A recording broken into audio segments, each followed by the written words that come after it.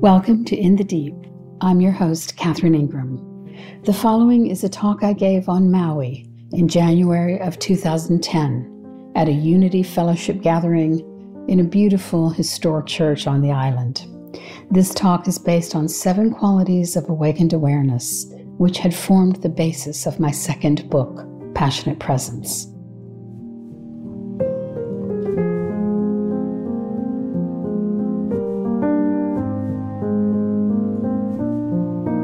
So nice to be here. This is like being in heaven here. I planned to talk about 7 qualities of awakened awareness. And this is actually based on a book that I wrote a number of years ago, because I began to realize in my retreats that I was leading, in silent retreats, that there were certain qualities that would just emerge when people were in what you could call their right minds and hearts. Without any effort, these beautiful qualities would emerge. And I propose that we just experience these qualities this morning as we go through them. I'll just be the rent-a-mouth, and we'll all experience these qualities because they are innate to us each. So the first one is silence, and it is really the foundation for all the rest. And I invite us all to just tap into that place in yourself, very familiar, that is just quite calm. Even though you have thoughts, maybe some of the thoughts are even troubling, but it doesn't matter, because when you tap into this place of calm, you can sense a lot of space around even the most troubling of thoughts. So let's just start there. Start in our sweet spot, resting in being. That's easy enough since we're all being. Just the simplicity of being, calm, quiet inside.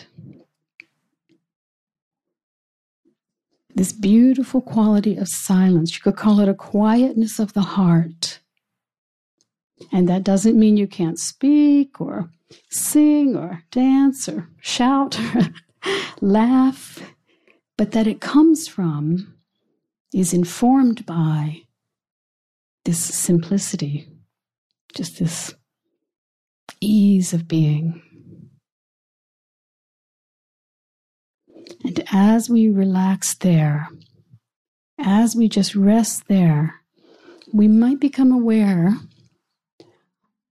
of certain other qualities that might arise. Maybe 1 or 2 of these qualities I'm about to speak about are very familiar to you. Maybe others less so, but you will know them nevertheless. And here's one that we all, I think, know when we're sitting in our quiet, and that is tenderness. We feel a tenderness for life, for all the little creatures, for all the little forms that are coming and going in time. We feel a connectedness, a beautiful, sweet tenderness. And sometimes it even breaks our heart. Sometimes it's almost unbearable to feel such incredible tenderness. And I think maybe sometimes people shy away from it. They armor themselves and distract themselves because it's just so delicate a feeling. But when you really give into it and let your heart feel it, you feel so much love. And you are able to meet almost anyone, perhaps anyone, but almost anyone, let's say, in the place that they're hanging out. You feel this tenderness and you see someone and you're just there. Your empathy level is so high. Many years ago, I was in India with some friends. Jack Kornfield, if you've ever heard of him, and a few other friends. We were in Bodh Gaya, the place where the Buddha was thought to have been enlightened. We were hanging around there, and we began hearing rumors that a group of people were staying at the Gandhi ashram, a bunch of social scientists and others, psychologists, because a boy had been found who had been living among dogs, a little tiny boy who had been apparently found among dogs, a wild little creature, this boy. And these people were trying to rehabilitate him, and it was a very big, exciting thing in the newspapers. So the Dalai Lama happened to be in town, and he was invited he wanted to meet this boy. And Jack and I and a couple of our friends were invited to this meeting. So it was very interesting to be going to this meeting. And I was expecting to feel amazing compassion for this child. But when I was actually in the room with the child was so different, such a different creature. And I was quite a bit younger. This was almost 30 years ago. I felt a kind of uneasy sense, like as if you saw something that was half human and half animal. So I was noticing my own kind of reaction to the boy. But the Dalai Lama, they brought the boy over to the Dalai Lama, and the Dalai Lama started immediately patting him like he was a dog. And I could see the social scientists who'd been working to try to make the boy more human were kind of like... But the Dalai Lama began making sort of doggy sounds to the boy, meeting him exactly where he was, speaking his language. And this child, who I could see before that was very nervous, just relaxed and kind of curled up at the Dalai Lama's feet. And the whole while, the social scientists are sort of telling the Dalai Lama, he's asking questions of them, and they're telling him various things. And all the while, he's stroking this boy. And it was such an example in the language of the heart. When we are in our tenderness, we don't have a need to make someone understand us. All we need to do is understand them. You move from saying, please see me, please understand me, please know me, to, I would love to know you. Tell me about you. Let me find a way to meet with you.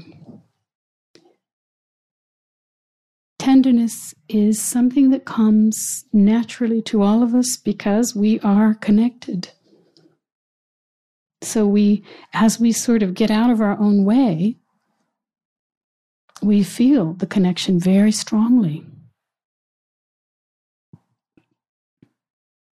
Another beautiful quality that comes in our relaxation, nothing we have to strain to get, is genuineness or authenticity. Because you start to feel that you really don't have anything to prove. You don't have to contort yourself in any way to get people to like you, because actually you like you. So in this genuineness, in this willingness to just be as you are, there's a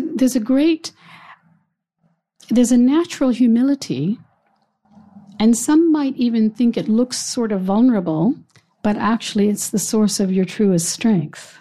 When you're really willing to just be genuine, then you don't have to, first of all, you don't have to try very hard anymore. You don't have to dissemble.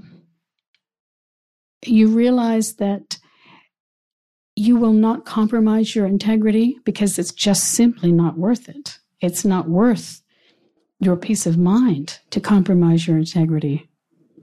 So being genuine, being authentic, is actually the easiest path through.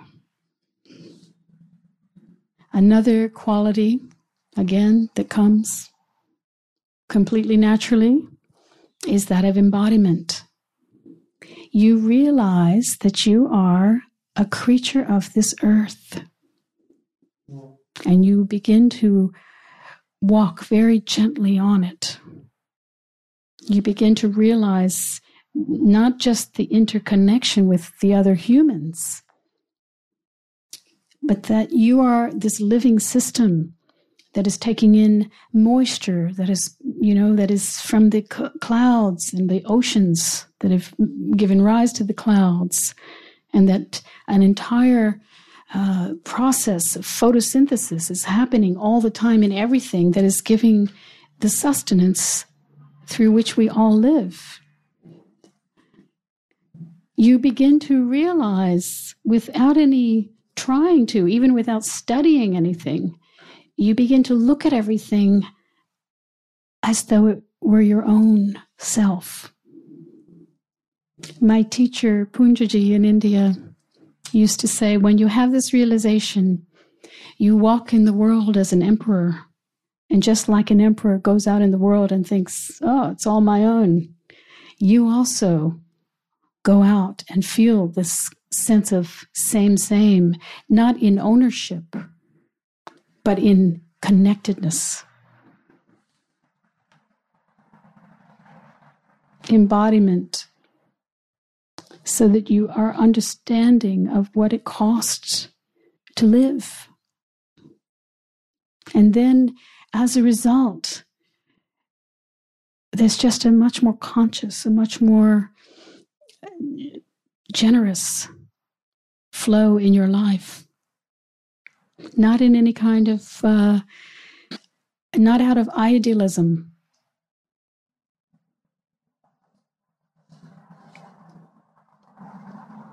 Another quality that comes is that of discernment.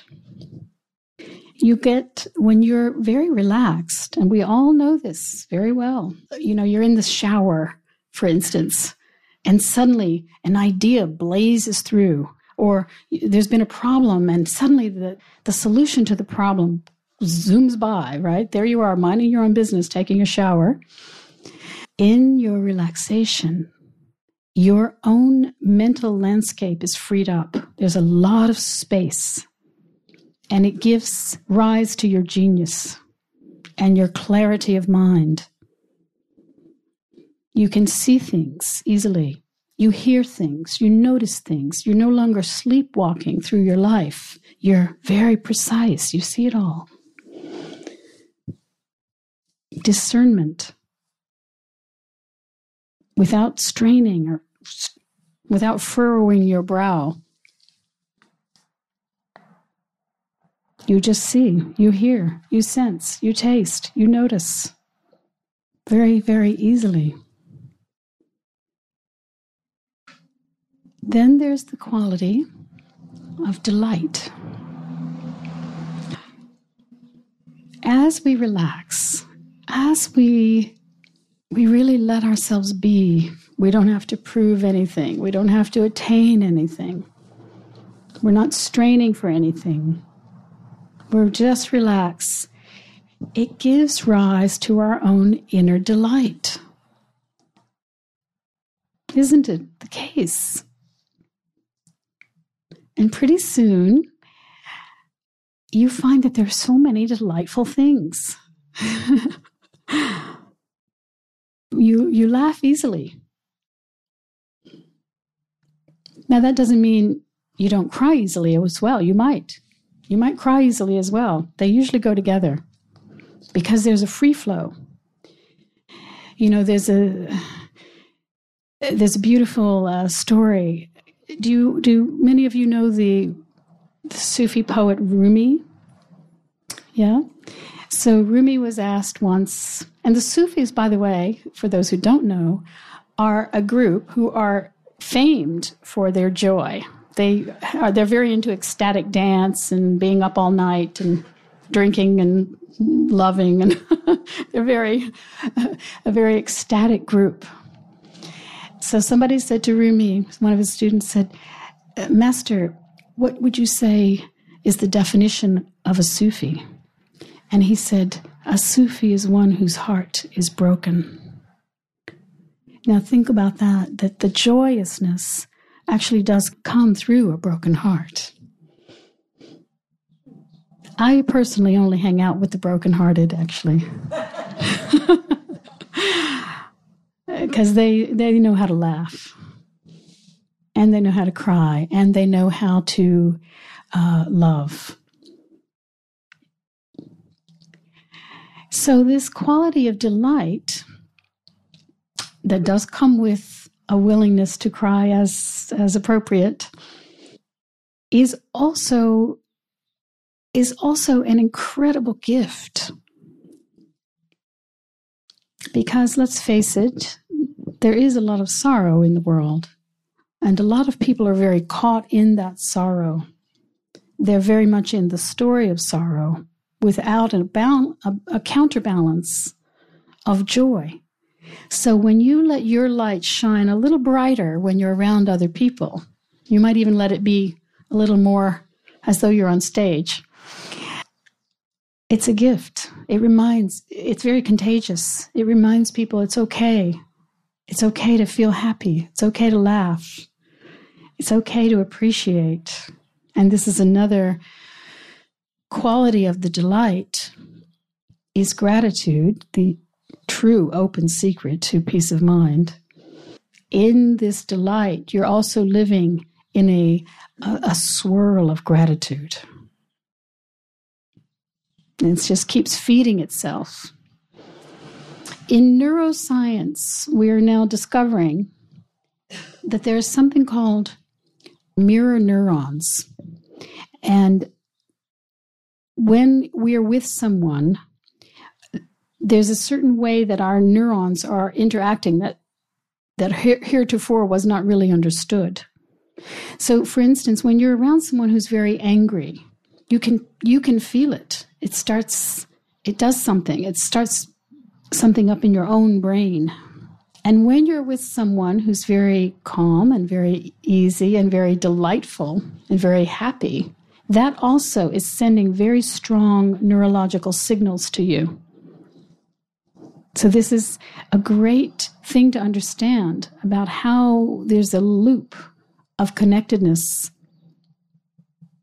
And at the same time, too, as you, in a way, encourage this kind of happiness in your brain, the neural pathways for happiness become stronger. Your thoughts, if you are thinking positive, happy thoughts more often, it will actually induce tracks in your brain that then go to more positive, happy thoughts more frequently. Conversely, negative thinking does the same. If you think a lot of negative thoughts, if you sort of dwell in negativity, that will also, unfortunately, create the habit in your brain. It will lay down tracks of neural pathways. So this is yet another reason that it's good to redirect your attention into happiness, into delight, into joy, into gratitude. And it's very easy to do. It's dead easy. You know, you're in the middle of your full-blown horrible story,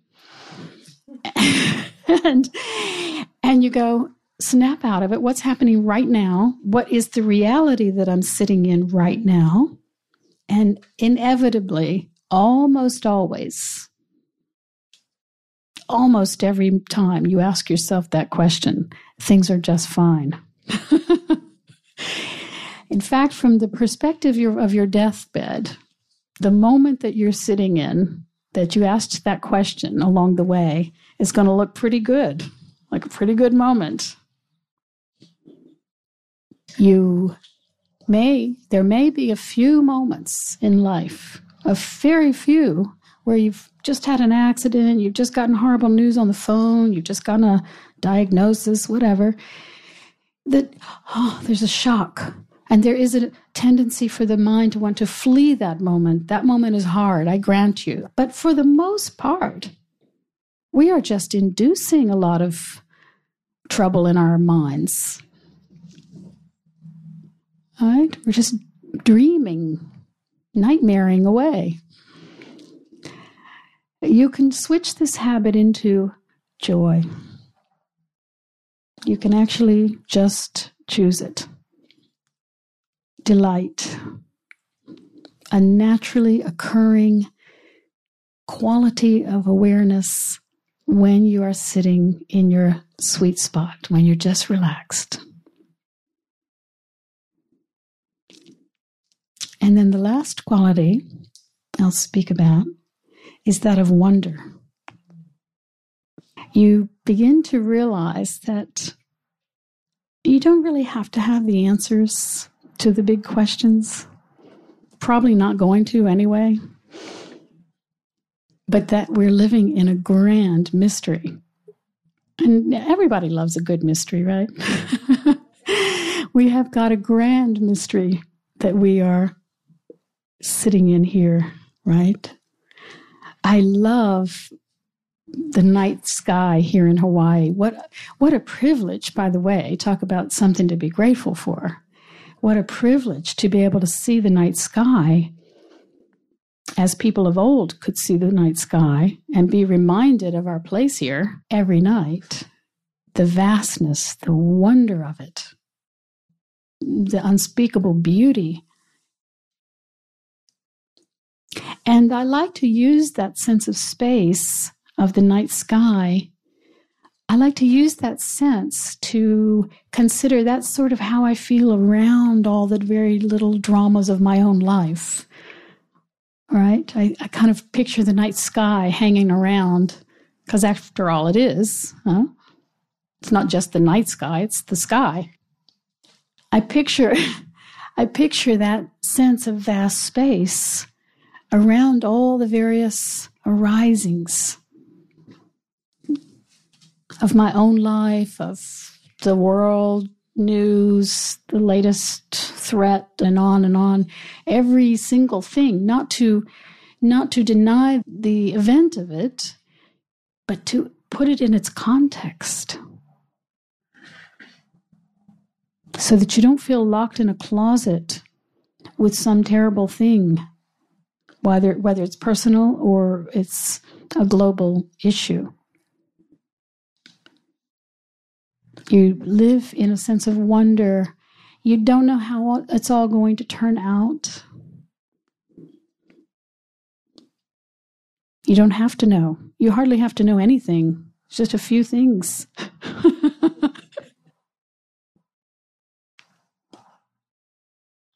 I just had the very great privilege of going to the East Coast for Christmas to be with my father, who has Parkinson's. And he is much diminished in just the 5 months since I last saw him, and in terms of his brain functioning. But all that's left of him is love. He is so sweet. It's like the sweetest part is what has kind of come to the fore. And here's a person who's been extremely high functioning, had his trip together for 80 years, and now is not high functioning at all, has to have help doing almost everything, but the presence that is there and the love that he is and the sweetness of it all. And I was just struck with realizing he doesn't need to know that much now. He doesn't have to know. And the most important thing to know, he does know. So we let ourselves sit in wonder, in silence, in tenderness, in embodiment, genuineness, delight. We just let ourselves be that naturally. So I'd like to just invite us to just sit for 5 minutes and just be. You don't even have to think about anything that's been spoken. The words have done their work.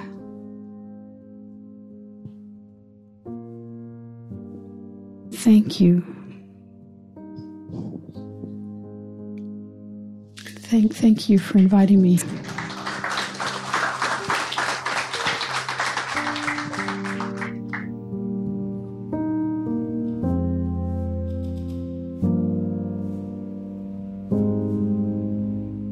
This has been In the Deep. You can find the entire list of In the Deep podcasts at katherineingram.com or on iTunes, Spotify, any number of platforms. We would be very grateful for a review, and we would also be very grateful for any donations. The U.S. donations are tax deductible. And lastly, I wanted to remind our friends in the Victoria area that we are having Dharma Dialogues on the Mornington Peninsula the last Sunday of September, October, and November 2022. Till next time.